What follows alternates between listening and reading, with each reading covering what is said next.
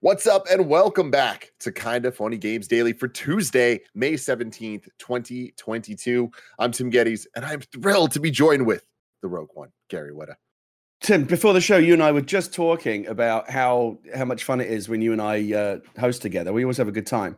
It's always the best. And here's the thing. I love my job so much because I find myself anytime I'm doing Kinda Funny Games Daily, no matter who I'm with, I'm always excited to be doing the show with them. Like, I feel like the show format allows us to have so many different kind of partnerships. Like, Gary, you're mostly the most dialed in one. Like, I feel like you get stuck with Greg, unfortunately, the most often, right? It's only when he's gone that you get the luxury of doing the show with someone like me or Bless or Janet or Tam. But I get to just bounce around and do the show with everyone. So it always feels like this little thrill, you know. I'm like, yeah, oh, shit, who do I get today? It's like a potluck every time you host. Like, who am I going to get this time? And like, there's not a bad Tim and someone else combo, right? Like, that's you pretty what much I'm saying. You fit well with everybody. I love it. I feel like everyone fits well with everyone, but I do think that I got a little that Tim. There's something about me. You know what I mean? There I don't know what it definitely is, but I'm a good second fiddle. But yes, exactly.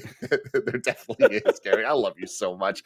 Hey, before we even get into the show and stuff, you just showed me something super exciting. So I want to give you your little pimpage moment.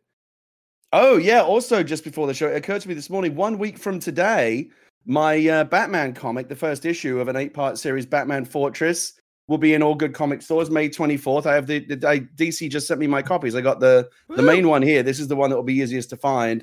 And I have both, let me see, these are gorgeous. I have both variant covers as well. So there's 2 variant covers that you can look out for as well. I just posted the first stuff from it, the first kind of panels and dialogue from it, and on my Twitter feed if you want to go check it out. But this will be in all good comic stores, and presumably, I don't know exactly how, but I imagine you'll be able to get like a digital version of it from digital outlets 1 week from today, May 24th. So I'm very excited about that.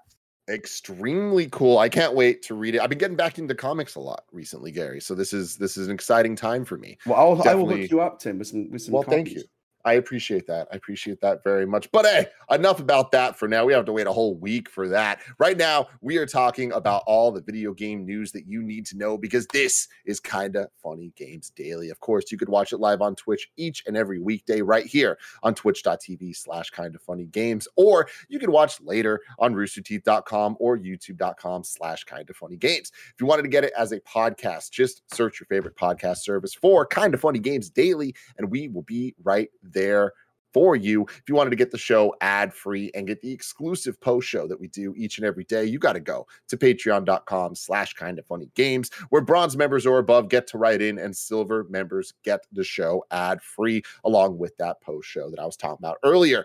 Some housekeeping for you. Speaking of Patreon people, today we're recording a very special episode of the Kinda Funny Games cast at 3:15 Pacific. It's going to be me, Andy, Blessing, and Jeff Grubb joining us. We're going to be talking about what 2023 is going to look like in video games after this week's delays, Gary. So many 2022 games pushed to 2023. Is it about to be the most insane year ever, or are we just going to get a repeat and everything's going to get delayed again? We're going to have a great conversation about that. And also live right now on youtube.com/kindafunny on the screencast side of things, we just recorded Kendrick Lamar, Mr. Morale and the Big Steppers review. You can check that out. It's live right now. Also, our Top Gun Maverick spoiler-free review is up now. Everyone's loving it. I haven't seen it yet. I cannot wait to see it. A couple more weeks for that. And a little preview of some screencast stuff that crosses over with the video game thing. Later this week, Snowbike Mike will be giving his full Halo season review on the Kinda Funny screencast.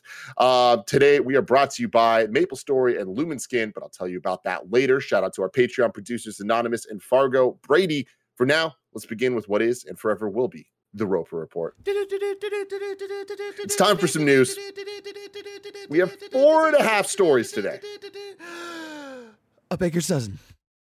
So here's the thing. The half story is actually what I'm calling the zero story. It's a story we already covered yesterday, but I feel like we didn't have our best and brightest on it in terms of the subject matter. Of course, I'm talking about Fall Guys, and of course, we got Gary Whitta Gary, what's your take on all the Fall Guys news from yesterday? Yeah, I'm excited to have the opportunity to come in and talk about it. The big Fall Guys announcement live stream was exactly the same time as your show yesterday, right? So the news was kind of coming in hot, and some of the bigger announcements are actually on the back end of it. So understand why you weren't able to kind of go into it in any kind of depth yesterday.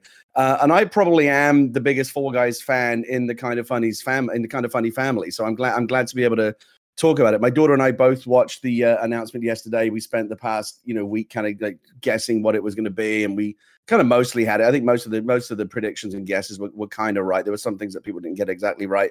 But listen, I think this is big news. Finally coming to the remaining platforms that it hasn't been on. It's coming to Xbox. It's coming to Nintendo Switch, which I think will be the really big one. Finally able to kind of play Fall Guys on the go, handheld. I think that's going to be great. And of course, free to play. Which is obviously between coming into new platforms and going free to play, it's clearly going to open Fall Guys up to like a whole new, massive new audience. It's interesting, the whole dead game thing has been kind of dogging Fall Guys for a while. When it first came out a while ago, a couple of years ago, obviously it was massive, right? Fall Guys was like the game. It was very much in the zeitgeist. Everyone was playing it, and then it kind of fell off a little bit, and it kind of fell out of vogue, and other games came along as tends to happen.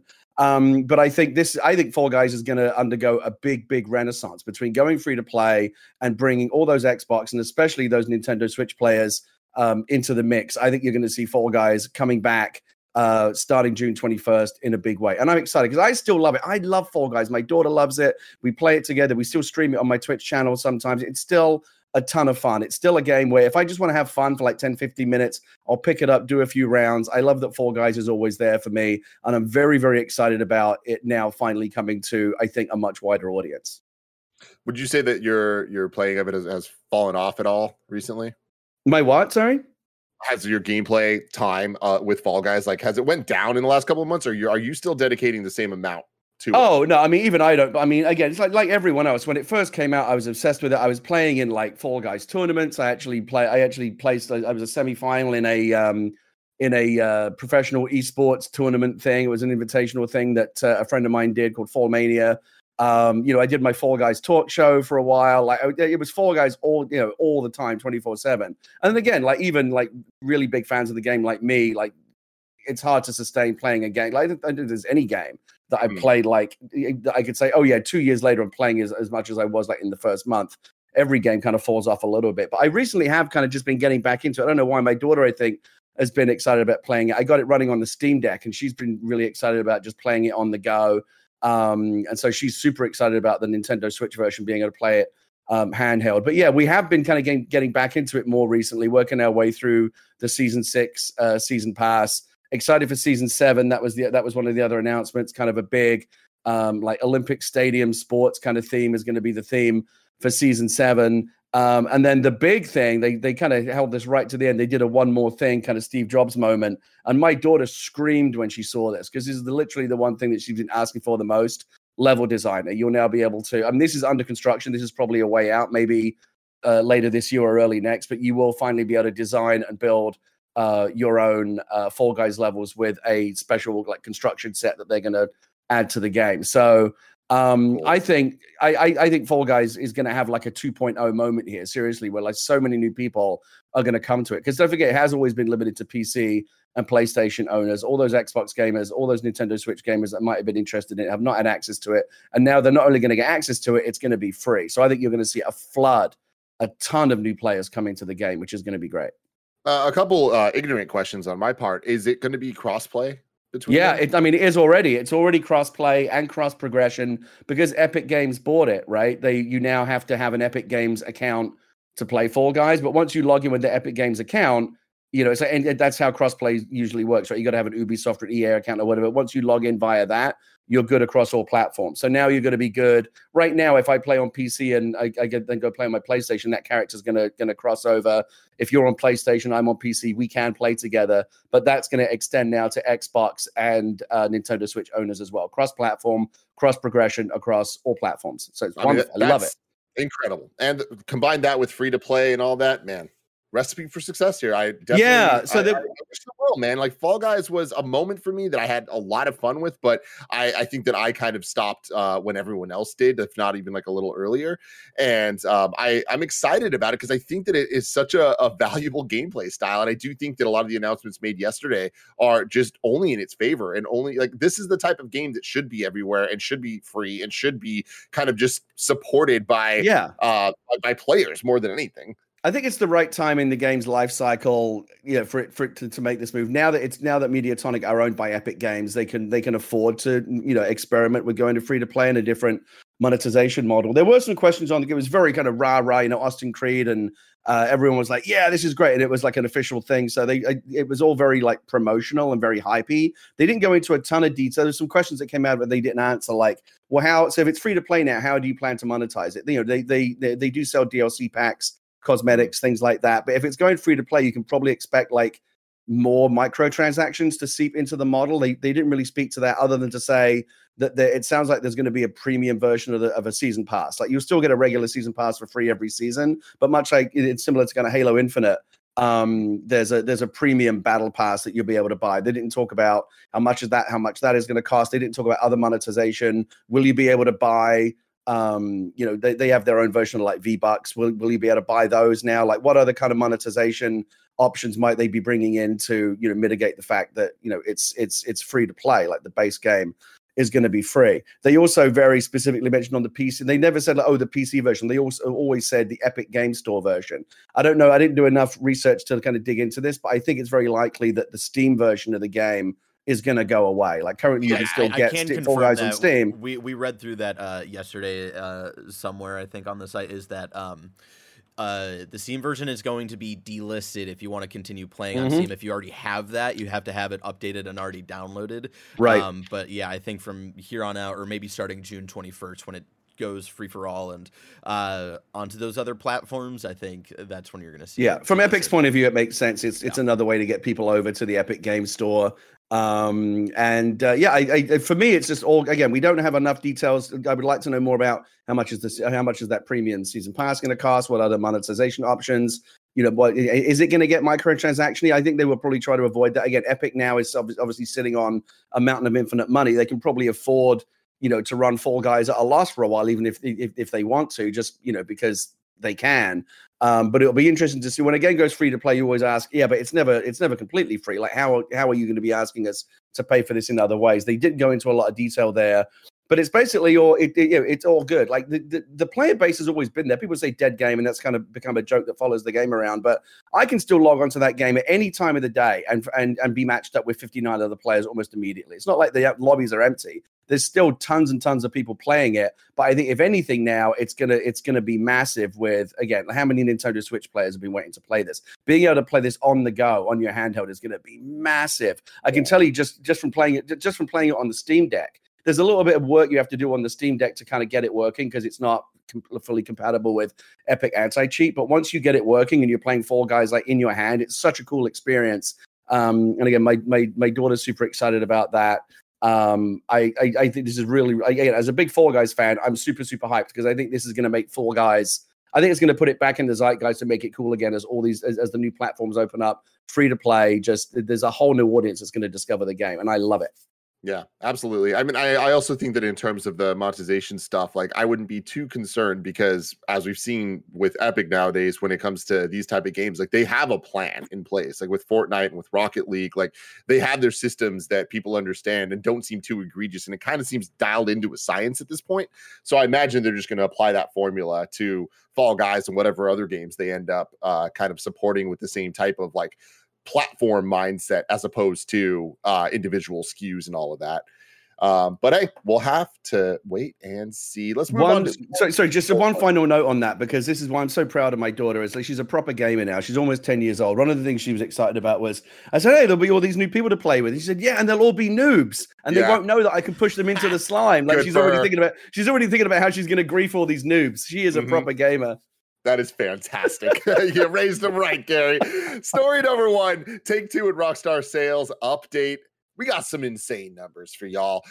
Grand Theft Auto, this series, Gary Whitta, has sold 375 million copies. $375 Oh, million. you know what? I should have done a spit take. Mm-hmm. Yeah. You want to do it again? Yeah, let's do it. Let's do it. Okay, rewind. Okay. Story number 1, Take-Two and Rockstar sales update. The Grand Theft Auto series has sold 375 million. What? How many? Absolutely insane. 375 million, Gary. That's absolutely insane. Now, the more insane number, though, is the fact that Grand Theft Auto 5 makes up 165 million of those copies. Just GTA 5 is 165 million of the 375 million total of one of the greatest selling video game franchises of all time. And also, Gary, God bless you. You committed, and that was beautiful. I'll clean that up later. I know. I have to go back and watch that because, you know, water. There is an art to the spit take. There are good ones. I think that's my first time actually doing one live on camera. I'll have to go back and watch and see how well that was executed. But I'm glad we did it. Yeah. We were just talking about all the great gifts that come out of Kind of Funny. I'm sure there's another one for you. There's one for Corey Cudney to go to work on. Yeah. I will say Greg Miller, best spitter in the entire world. Oh, he does it as well? He does a good spit take? He does like a good Hollywood spit take. Like, it's impressive. Yeah. It is absolutely and I wonder if that's dedicated. I wonder if that's due to his years of backyard wrestling and, like, 100% being who he is. 165 million units, Tim, of one of the games in the franchise out of 375 million units is 45% of the entire sales.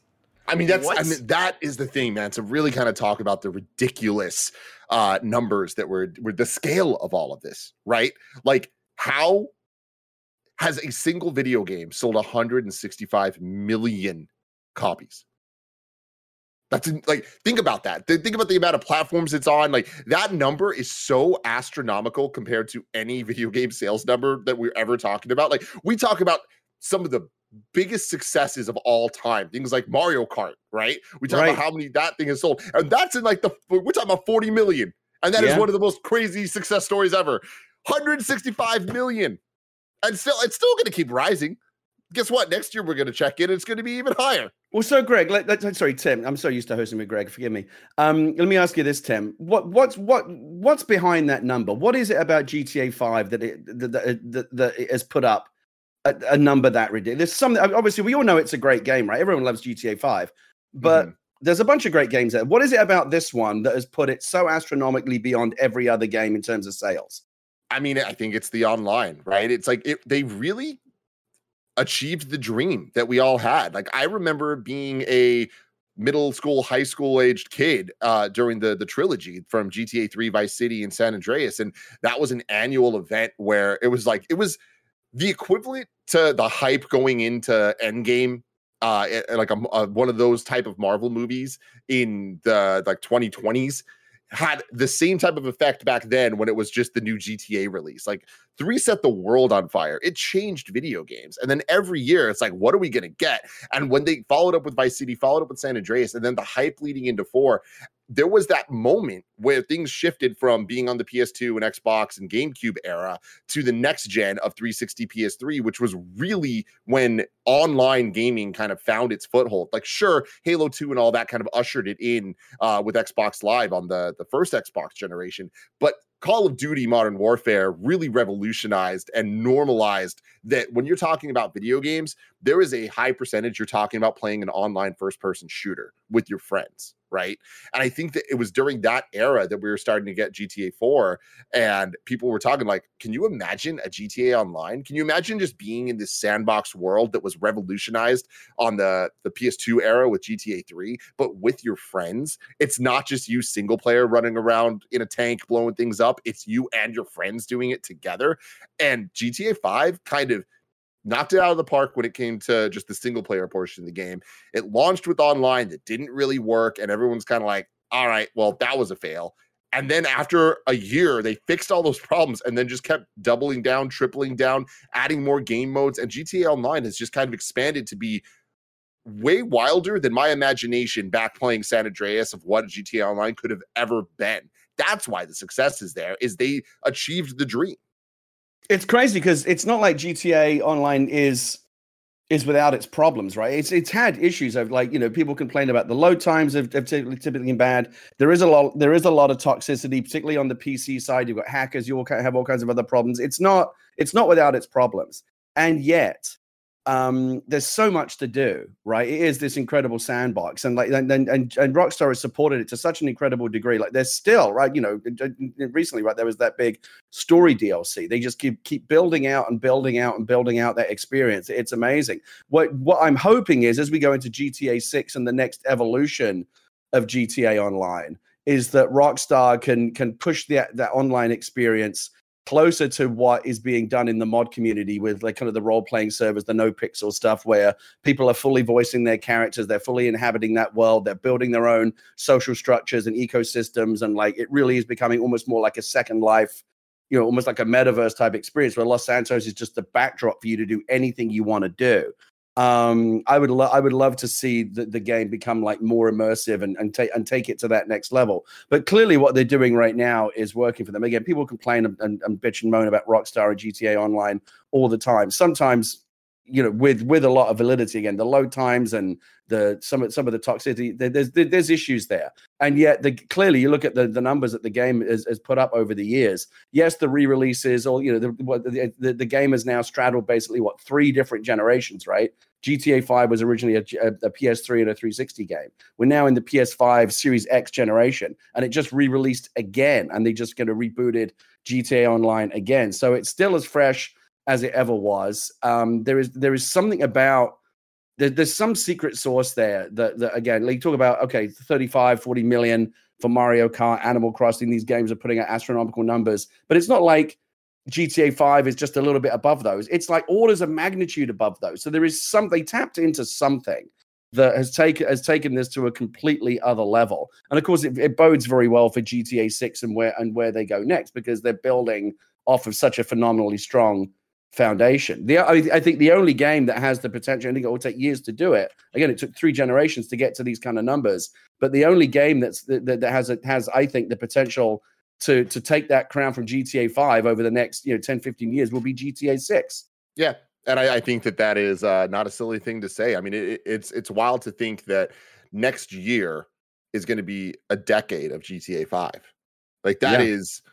So get ready for that 10th anniversary special re-release edition as well. Exactly. Yeah, let's pump up those numbers. But speaking of just the success of Rockstar, where it's not just Grand Theft Auto, right? Moving on to Red Dead Redemption. Red Dead 2, 44 million copies sold. That is, again, a astronomical number.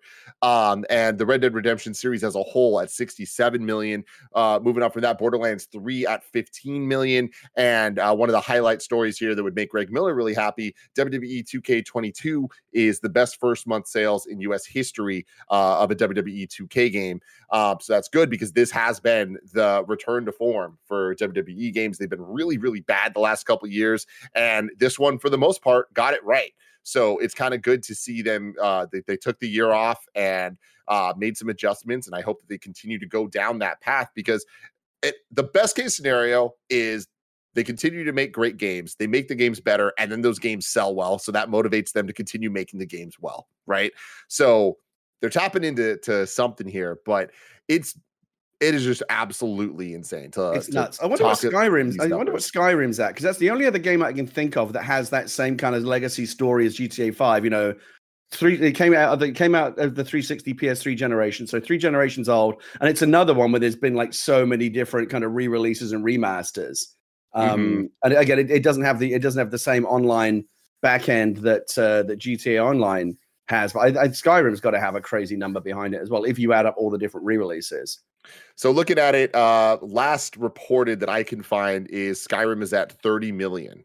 It's not bad. Yeah, that bringing it in at number 20 highest selling game of all time.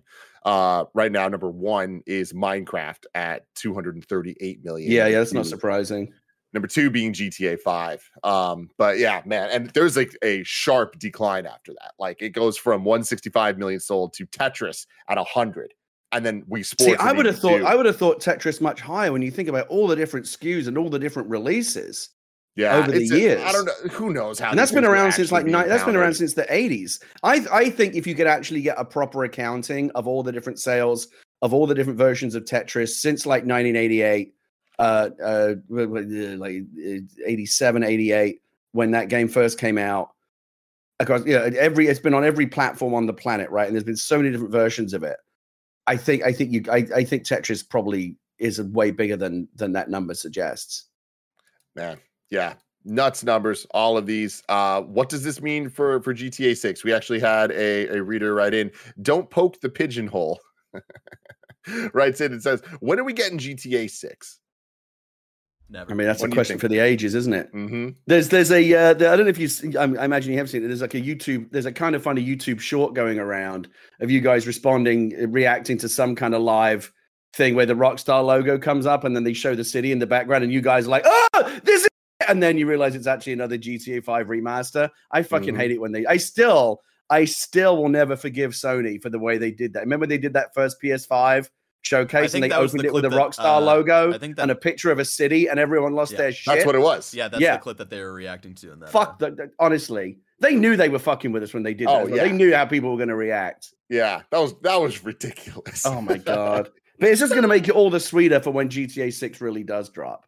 I mean, and they did that one official statement, right, where they confirmed, yes, we are working on it. So yeah. It's out. It is my number one anticipated game. If I could fast forward into the future of the release date of any game, real or imagined, that could be in the future, it would be GTA 6. Yeah. Yeah, I don't know. I feel like it's one of the most ridiculous things to even try to predict because it could be any time. It could be, I mean, I don't think it's going to be any time very, very soon, but I feel like 2024, the end of it, is the earliest we might see it, but 2030 is the latest. And anything in between, totally could happen. But I'm still holding out my prediction that it's going to be GTA VI for the 6, and then they're going to add City, and it's going to be GTA Vice City with the VI. Is that what you want? You want to go back to Vice City? I think that'd be cool. I think it's inevitable that whatever GTA 6 is going to be, I think is going to be worldwide. I don't think it's just going to be one place. I think it's going to be a much more interconnected world that maybe you can travel between Los Santos and Vice City, and like they do with San Andreas. We did 3 different cities.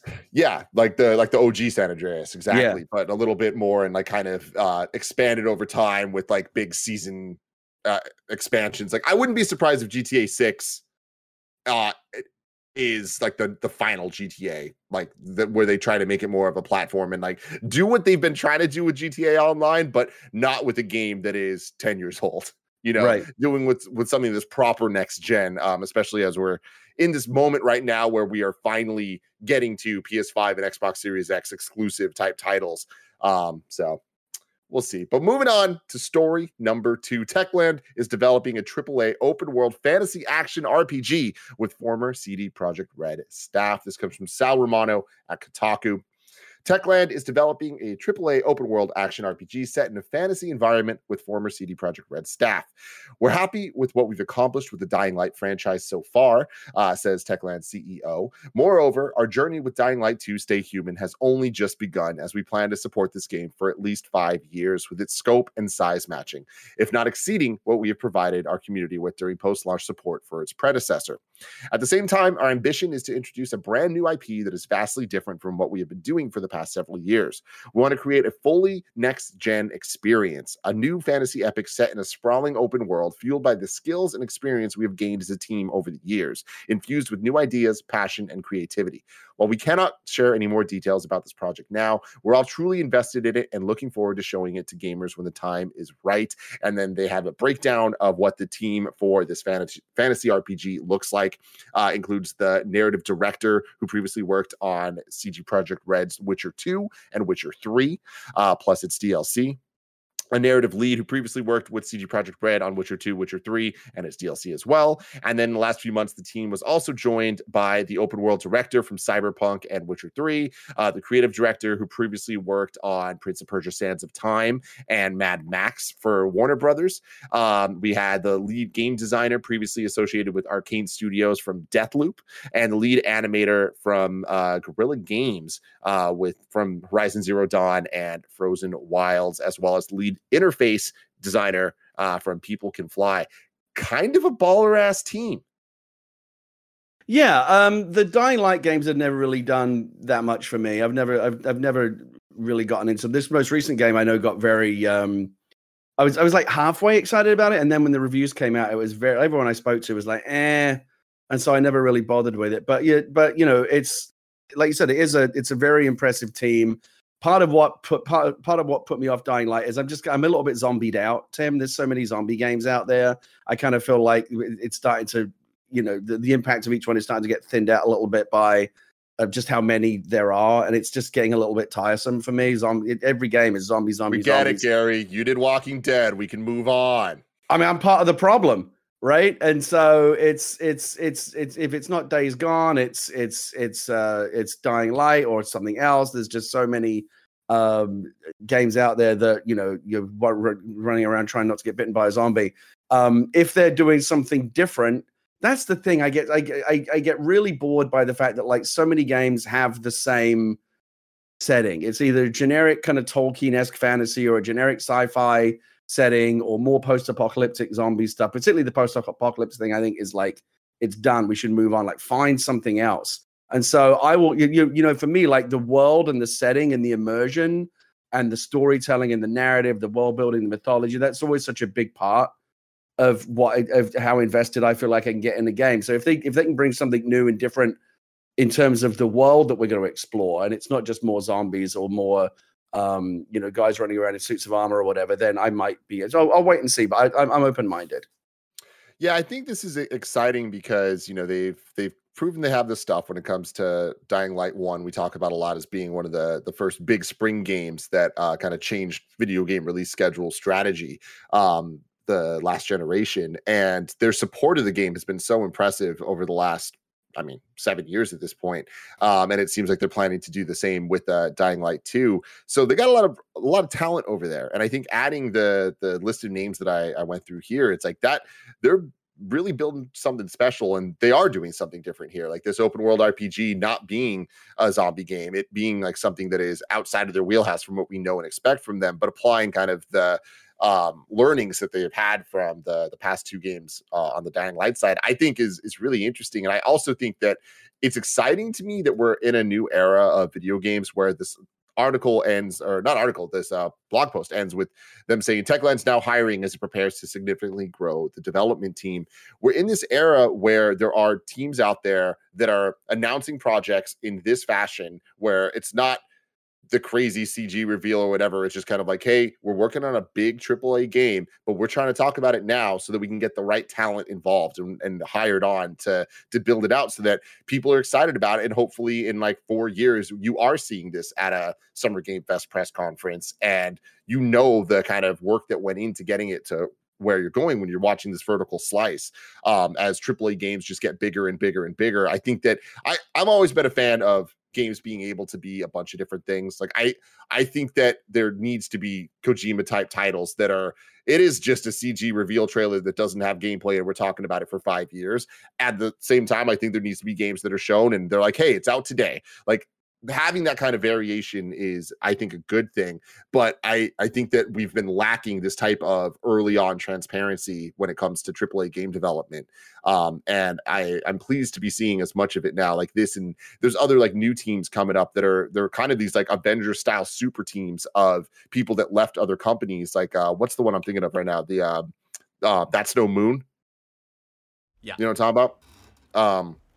Like things like that, where it's like Scott Lowe and them. Yeah, that's correct. That's No Moon is the name of it. Yeah, it's like I think it's cool that there are these teams kind of forming up from the ashes of, or like not even ashes, but of just like from people that clearly like learned a lot from these other giant studios. And so now them kind of like do their own thing, I think is really cool. And to be talking about games this way, this open, this early, I think is a valuable thing for the industry. From a consumer, I generally prefer to wait until they've got something to show. I mean, we just talked about this earlier, right? Where Rockstar said, "Yeah, we're working on GTA 6," and they just said that without any spectacle, right? It wasn't like there was a cinematic or any kind of reveal. They just, "Yeah, we're working on it." And we see this more and more now. Companies saying, "Yeah, we're going to start." Like CD Projekt Red just said not too long ago, right? We're going to work on. Yes, we are starting work on a new game in the Witcher universe. We've got nothing to show you yet, but we are doing it. And there's if you're super excited about that universe, that's good to know. From my point of view, I'm just like, great. Come back to me when you've got something to show me. I generally prefer to wait until there's something to see. But to your point, Tim, it's interesting that a lot of these pre-announcements now are being made almost more as like recruitment announcements rather than like hype announcements. Like, hey, we're building a game. We need people to come work with us. We were just talking the other day, recently on the show about how there's so much expansion going on in the game business right now. The game business is very kind of healthy economically. Teams are growing, more projects. Everyone's recruiting. Everyone's hiring. It's very much a seller's market in the game development labor market. If you're a game developer with a skill set, you've got a lot of options in front of you right now. Everybody wants you to come work with them as they're scaling up and building, adding new projects to their portfolio, building bigger and more ambitious projects. And that, like I said, that's part of it now. Sometimes it'll be you'll see like Naughty Dog will say, hey, look, we have a bunch of jobs that we're hiring on. It's for this kind of a game. And they'll give you just barely enough for like a prospective candidate to go, oh, I could be helpful with that kind of a project. But sometimes now it's more like this, where you've got the Dying Light developers going, we're working on this big thing and it's going to be this and it's going to be that. And we need people to come work with us. And so it's, like I said, it's much about recruitment as it is about hype these days. Absolutely. Before we get to the next story, I wanted to let you know that you can go to patreon.com/kindoffunnygames. You can get the show ad-free. And speaking of ads, let's tell you about our sponsors. This episode is brought to you by Lumen. If your skincare routine is basically you washing your face in the shower with that one shower gel that you've been using since high school, then it's time to level up the skincare game. Thanks to Lumen, you can drop that bottle of 3-in-1 and start using products that actually take care of your face. With Lumen, you get the highest quality products. All their products aim to help with those stubborn acne scars, under eye dark circles, wrinkles, sun damage, dry skin, oily skin. Gia has been using the charcoal face wash and charcoal face scrub, and she feels so fresh, so clean afterward. She has dry skin, so especially during the winter, it's nice to have that hydration and exfoliation. Also, she's a big fan of the really subtle citrus smell. All you have to do is take a 2-minute quiz on their website, and they'll tell you exactly which routine is best for you based on your skincare needs. Level up your skincare game with Lumen Skin today. You can go to lumenskin.com/kindoffunny to get your free trial of Lumen's products. That's luminskin.com/kindoffunny to get your free trial of Lumen's products. lumenskin.com/kindoffunny. Shout out to MapleStory for sponsoring this episode. Are you tired of being judged based on the way you look? MapleStory is too. Because while it may look cute and cuddly, this is a deeply hardcore MMORPG. MapleStory is full of vast, colorful lands and a ferocious array of towering monsters. And don't get us started about damage. MapleStory will have you dealing billions with each swing of your Fafnir battle cleaver as you battle boss after epic boss, and you can customize your Mapler your way. MapleStory has 40+ jobs and thousands of weapons, outfits, hats, armor sets, and mounts for you to take on your journey, from the Lionheart battle bracers to vicious lollipop wands. And you know I love a lollipop wand. There's a ton to see and do in this picturesque world, and with 18 years of content to sink your Genesis weapon into, there will always be a new adventure around the corner. MapleStory is ready to go. Are you? You can go to maplestory.com to check out the game and play for free. That's free, guys. Come on. maplestory.com. Story number 3. There was a showcase this morning, Gary, from 505 Games, their spring 2022 showcase. And Kat Bailey from IGN gave us a little rundown. This was one of those first showcases of the summer season where we're like, okay, we're about to get into Naughty 3, Summer Game Fest, all of this. Maybe there's a Nintendo thing. Maybe there's a Sony thing. There's definitely an Xbox thing. But now everyone's like, okay, cool. We're gonna get on here too. We're gonna latch on and see what happens. This happened at 6 a.m. for us. So we're like, are we gonna cover it? I don't think it's worth it. And after all said and done, Gary, looking at what they announced, I think we made the right call. Eiyuden Chronicle 100 Heroes was the main attraction heading into today's 505 Games Spring 2022 showcase, but the anticipated JRPG was more or less absent from the morning's event. Instead, the focus was on Among the Trolls, Stray Blade, Miyasami Chronicles, and Eiyuden Chronicle Rising, the last of which was just recently released. Among the Trolls is a supernatural first-person survival game set among Finland's deep forests, developed by Forbidden Studios, a team comprised of former Skyrim, Fallout 4, and Vampire the Masquerade developers. It's in some ways as much Firewatch as it is Don't Starve. The second game shown during 505 Showcase was Stray Blade, a Souls-like that pairs an anthropologist with the mischievous Boji, a gremlin-like... Anthropologist? No, is it that? There's no L here, unless they just misspelled it. I don't know. I don't think A anthropologist is a thing. Yeah, what the hell's an anthropologist? I'm going to chalk this one up to typo. I think they meant to say anthropologist. It's an anthropologist with the mischievous Boji, a gremlin-like creature that can cast spells and provide reviving support if the main character goes down. Then Eiyuden Chronicle 100 Heroes continues to be nowhere to be seen following its delay into 2023. Instead, Eiyuden Chronicle Rising was showcased one more time for fans who haven't yet picked up the town-building spin-off set in the Eiyuden Chronicle world. The showcase's final game was a teaser for Miyasama Chronicles, a brief trailer featuring a boy, his robot, and what seems to be an extra-dimensional force. It's being developed by the Bearded Ladies, the student behind Mutant Year Zero. Interesting. Kind of seems like a weird collection of games to have a showcase. Like I still stand by, like, these showcases need one kind of tentpole event to then have the random game announcements and the other things people are working on. And it seems like this kind of lacked it, especially as Kat kind of explains that the thing everyone was looking for was Eiyuden Chronicles 100 Heroes, and it wasn't there. So I don't know. It kind of bums me out that showcases are still at a point in 2022 that they're not getting it. They're not getting the memo. But I don't know. What's your take? I mean, you weren't wrong about this being an up and down mixed bag news day, were you? It's like I was excited about Fall Guys. I was excited about the GTA stuff, even though, you know, just sales news. It's not like there's anything new coming down the pipe. And then, man, we went off a cliff, didn't we? Now we're talking about a showcase that, you know, again, a lot of times when you see these showcases, even like the big ones, like that last PlayStation showcase, everyone was like, why'd you bother? You know? So I always kind of feel like if you're gonna call it a showcase, if you're gonna put on a show, make sure that what you have is, again, even if it's just one thing, I think you can call a showcase a win if people come away talking about one thing, right? You just need one thing to create buzz. And sometimes it's the thing you lead with, right? Sometimes it is your tent pole, as you say, Tim, but sometimes it's the surprise thing, right? It's like, oh, that, you know, there was like that one little weird indie game they showed. That's the one that's got everyone talking. As long as you can create some buzz around one thing, I think it's worth doing. But if you've got a bunch of, like, you know, whatever stuff, like even like putting it all together, like, oh, maybe if we take all these games together and do a showcase out of them, it'll add up to something. I don't know. I think we've seen before that a showcase can sometimes be less than the sum of its parts. Absolutely. And I, for some reason, am still holding out hope that this summer we're going to see a little bit more restraint and a little bit more refinement when it comes to the output of these showcases. But I'll tell you what, we're off to a very bad start with that. Moving on to story number 4. This one's an interesting one.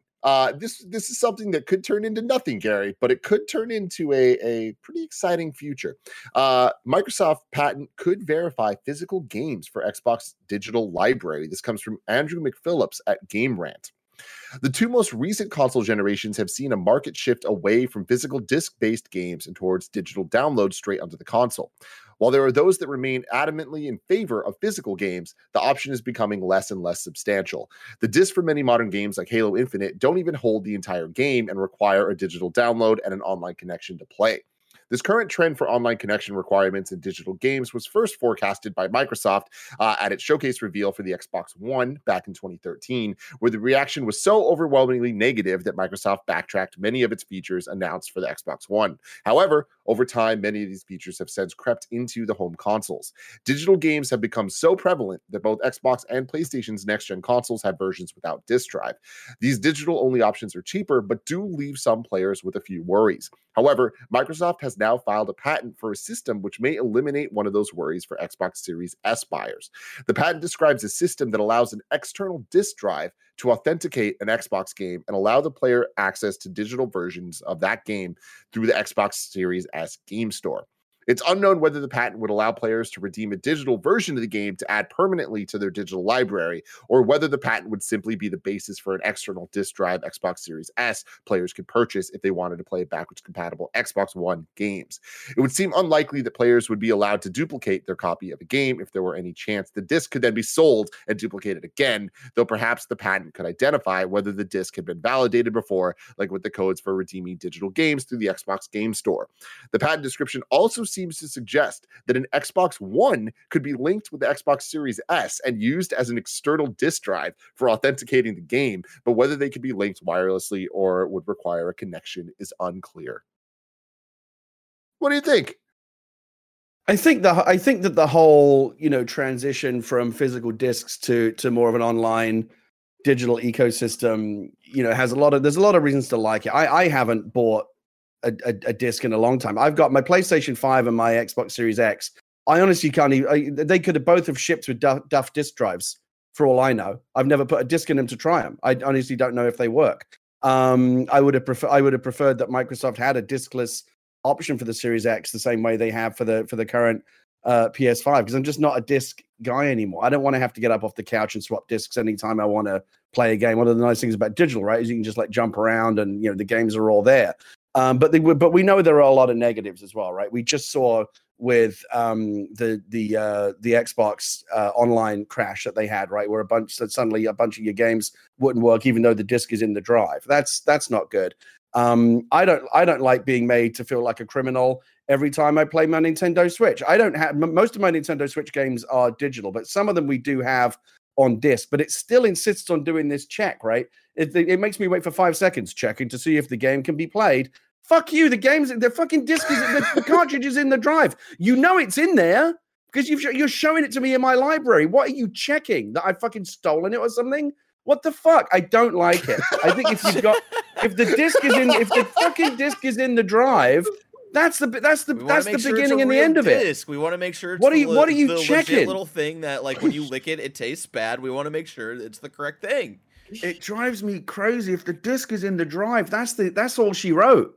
What more do you need to know? Now I understand, Tim, what you just explained about how the verification thing needs to have some security around it, because otherwise, right, I could just bring all my disc collection over to your house. You scan all my discs, they all get verified on your system, and then basically you could just keep cloning discs, and validating that online copy. But I think as long as the disc is in the drive, that's the end of the situation. And I don't, every time you talk about that Xbox One launch, I get those douche chills because man, was that bad. You remember how bad that was? Oh, yeah. That sharing thing. You've got 30 days to share it or whatever it was. It was awful, and of course, it ended up creating one of the great memes of all time with Adam Boyes and like, oh my god, just having so much fun with it.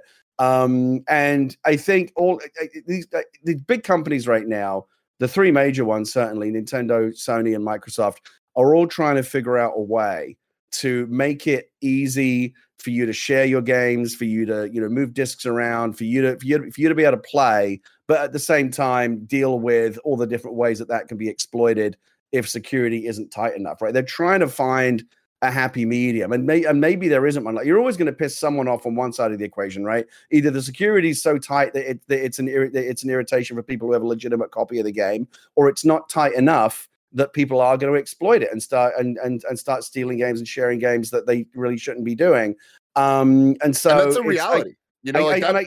That's the make or break for consoles. Yeah. Like the PSP, one of the biggest reasons of its failure was how easy that thing was to pirate. Like the amount of games that would leak months before they were even out, they were just easily accessible. It's like, it was not a challenge at all. You download that thing and just play it, and it's just on your system. Like that screwed the PSP. And like even the Wii, which was obviously such a major success, like it hit a major hurdle at some point where software was just kind of just being found on the internet, like commonly from everyone. So it's like in this era where they are actually selling digital versions of the games, and that is just normalized. They need to come up with systems that actually work. It reminds me of like the early days of PC, right? With like, you needed a serial number, like you neted the actual code to like authenticate it, because all it was just a exe file being passed around on the fucking internet. I'm old enough to remember code wheels, and you look up this page in the manual and what's the 8th word on the 5th line and all this kind of stuff that they would, all the different copy protection. They used to have like literally a little plastic dongle that you'd plug into the back of your computer to verify. I think part of the problem, Tim, is that we're still in this very transitional age, right, where physical media is still very much a thing, right? The disk drives are still in the consoles. Don't forget, PC left this behind a long time ago. Like, I guarantee you, 99% of like gaming PCs that are out there right now don't even have a physical disk drive in them anymore, because we're past that. PC games don't even really ship as physical copies anymore. Steam and Epic Games Store, it's all fully digital. So we've already moved over. That transition is over. The consoles are still in the middle of that transition, right? Physical discs are still very much in the mainstream, but online sales are still, I can't remember exactly what the exact ratio is, but there's still, it's not like one is niche anymore. They're both very, very still like big parts of the ecosystem and the economics of how these games are bought and sold. But I think it's going to become less of a problem as we inevitably will. The console market transitions more to just a purely digital ecosystem. But my prediction, and clip this for when I turn out to be wrong, 7 or 8 years from now, is that the PlayStation 6 and whatever the next Xbox is called just won't be a disc drive option. I think give 10 years from now, physical games will just be gone.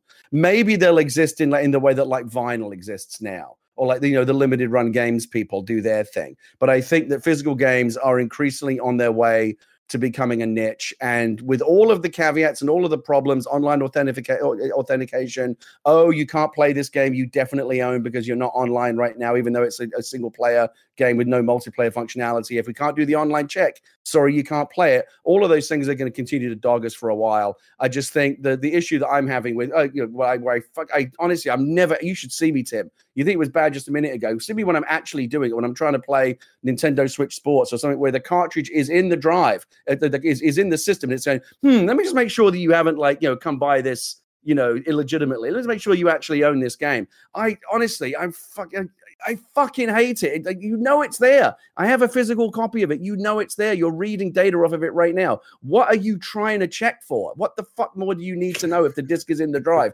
But when there's no longer discs in drives, that will go away. And I do think that, I don't know. What do you think, Tim? Do you think the next generation of consoles will have disc drives, or do you think we'll be past it by then? I think that there's a couple X factors that we would need to know to really be able to predict that. I am with you that it is inevitable that they will go away just like they did on PCs. But I think that that would require, like you were talking about, the economics to really shift and change. As long as places like Best Buy and GameStop are as popular as they are, and I know that they've been on a downward slope in terms of buying video games, but downward slope is still bringing in hundreds of millions in sales a year for these games. And until physical storefronts can find a way to actually sell digital things in a way that people don't think is stupid, I think that they will always have to do it, because they'd be like just missing out on so much money. And I think that there will come a point that that's not true anymore. And I imagine it will be in the next decade. I just think it is still unknown factor on when we're actually going to get these next gen consoles. But I do think that because of the state of the pandemic and everything kind of making this the initial launch of this generation a little bit more spread out and delayed over a couple years, as opposed to before, where I think we would have been hit the ground running a lot quicker into next gen. Like, I think that people often are in the chat or in the comments being like, when are they going to stop calling it next gen? And it's like, the answer is, I'm going to stop calling it next gen when there doesn't feel like there has to be a distinction between last gen and this gen. We're still in that moment, though. Like, normally that would go away within like 6 months of the consoles launching. But because these things aren't as readily available as they used to be, I still think we're in this like weird crossover phase. And until we're getting the majority of video games being made exclusively for those systems, it is still somewhere in that weird kind of nebulous zone. I think it's a matter of when, not if. You talk about like the big retailers and how much it's nice. It's nice to just go to a store and browse, right? We all enjoy doing that, but I think that video games are on the same inevitable track the music was on and that movies are in the middle of right now, right? Like, you know, you may be as well. I'm certainly old enough to remember going to Tower Records, and it was fun to kind of browse around, you know, and pick up a CD and bring it home or whatever, or Virgin Megastore when I was a kid, the record stores that I used to go to. That's a thing of the past now. That's gone. You know, now you go to Amoeba Records and browse through, you know, kind of old, you know, vinyls, and there's still people are still physically making them, but physical record stores, record retailers are gone. They're gone. And movies are in the middle of that right now. I have a big collection of Blu-rays. I love my movies. I used to collect Blu-rays and 4K discs all the time. I haven't bought a physical disc in a very, very long time because I've completely transitioned over to, and again, now I know that cinephiles and other people, they want to have their physical copy. They'll tell you that the compression and the bit rates and stuff are always better on a physical disc, although that gap is closing all the time. They like like having, just knowing that the disc is on their shelf and not having to worry about, oh, for some reason it's failing the online check, I don't really own it anymore or whatever. I understand all of that. It's nice to have security knowing that the disc is on your shelf, but those people are becoming fewer and fewer every day. So you just look at the track that these, any media that has both a physical and an online option, right? Music came and gone. That story's over. Physical's gone in any meaningful way. Movies are in the middle of it right now as we transition to a streaming and digital economy. Blu-ray sales, 4K discs, all those sales are going in the toilet. Will increasingly become just a thing for audiophiles and cineasts. And games are right behind it. Games will inevitably follow. That'll be the last domino to fall. Gary, I pre-ordered a 4K Blu-ray yesterday. What was it, Tim? You'd be proud of me. It was Sonic the Hedgehog 2. Hell yeah, Tim! I'm very excited. I can't wait for that to drop on digital. I'm so excited to watch it again. What a great movie. No, I am the guy you're talking about, and I know that I am. Like, and it is sad for me. I talk about this on a lot of different shows. Like, I buy every movie on 4K Blu-ray just because I like having it. I like having that quality. It's the best way to get the lossless audio, and that is the defining feature. But you saying we're in the middle of it with movies, I don't think we are. I think that we're past that. I think that physical movies are a thing of the past, and they are at this point as silly of a concept as vinyl is, where it's like it's this. You think the physical to digital transition in movies is farther along? I think it's over. I think I think that it is a niche thing. I mean, it's not. I know it's a niche thing at this point. Like, where do you buy 4K Blu-rays? That's a question. The answer is Best Buy. Go to a Best Buy and look at the 4K Blu-ray section. It's the saddest thing in the world. It's not even a section. So anymore. Sad. In the last 6 months, it literally I haven't looked at a physical retailer in a long time. They're just like end caps. It's just one little thing of like, hey, 4K Blu-ray releases, and like then there's like more leftover Friends DVD collections than there is new 4K movies. This is my point. Physical music, right? Vinyl and CDs has now become a niche enthusiast market. To your point, Tim, movies are basically almost there as well. My only argument is that games are. Why wouldn't games inevitably be the third story, the third chapter in that story? The physical games will always be around, but it'll be a niche thing for enthusiasts, and the mainstream will be fully digital. I am that enthusiast in every single way. Like, I'm just a physical person when it comes to that stuff. Like, I still buy CDs. Like, but again, I know that I'm the niche. I've been the niche since I was in high school, and my friends are like, "What the fuck you do?" And I'm like, "I just like having this shit. I rip my own CDs. I do all that stuff. I'm crazy like that, and I get that." The difference between movies and games, though, is the file size, and I think that is the one big hurdle that needs to get figured out. And I think it's figuring itself out. Every year, you start looking at things, and there's multiple ways you have to look about it. It's the hard drive space itself, which is getting cheaper and cheaper and cheaper. We did have a reset period of SSDs going from hard drives to solid state drives. So we're kind of, again, starting from not zero, but like we have to work our way back up to SSDs being large enough and cheap enough to just not even think about it in the way that, like, I remember when 256 gigabyte hard drives were hundreds of dollars. Nowadays, for $100, you can get 10 terabytes or whatever the hell it is. Like, that's it's the thing. Absolute nonsense. That's the other side of the equation, Tim. When I said that there's an argument that the PlayStation 6 and the next Xbox won't have a physical disk drive, what they will have instead is like a 5 or a 10 terabyte SSD. Mm-hmm. Yeah, and then the other bottleneck is the internet. Is the internet, and we know that that's getting better as well. More and more fiber. Out there, it's getting. I have a gig connection. I can download a game like that. Wait until we get to 10 gigs in a decade from now. when we're looking at that next generation. So it's there. And I know that the physical diehard people out there don't like it, and they'll always have their arguments against it. But it is as inevitable as the tides. Somebody gave me a CD the other day. It was like they had their own band and said, "Oh, listen, here's my music. Here's a CD." And I took it, graciously. But in the back of my head, I'm thinking, the fuck am I even supposed to do? Like, do I even have anything at home that can even play this? I don't know. Like, if I put an audio CD in my PlayStation 5 or my Series X, will it play it? I don't even fucking know. But I don't have a dedicated like audio CD player anymore. I haven't for years. Remember when we used to? You must have had this, right? You must have had like a CD rack, right? Like a CD tower with all your CDs on it. Do you really? Hell yeah, oh, Tim. dude, I'm a fucking nerd. Are you kidding me? Like, y'all need to see the dumb shit. But again, no, Tim, you are the enthusiast's enthusiast. I am, and I know I'm right there with Tim because like I still have an all-in-one CD, record, and I think tape player that still works. Oh my god. Yeah. See, but so here's the thing. Like, I know we're going long to this, but I fucking love this stuff. But like, we're in a really interesting moment right now that hurts me as the person that I am, as the enthusiast, where about a year ago, maybe 2 years ago, we hit a point where CD quality is inferior to streaming quality.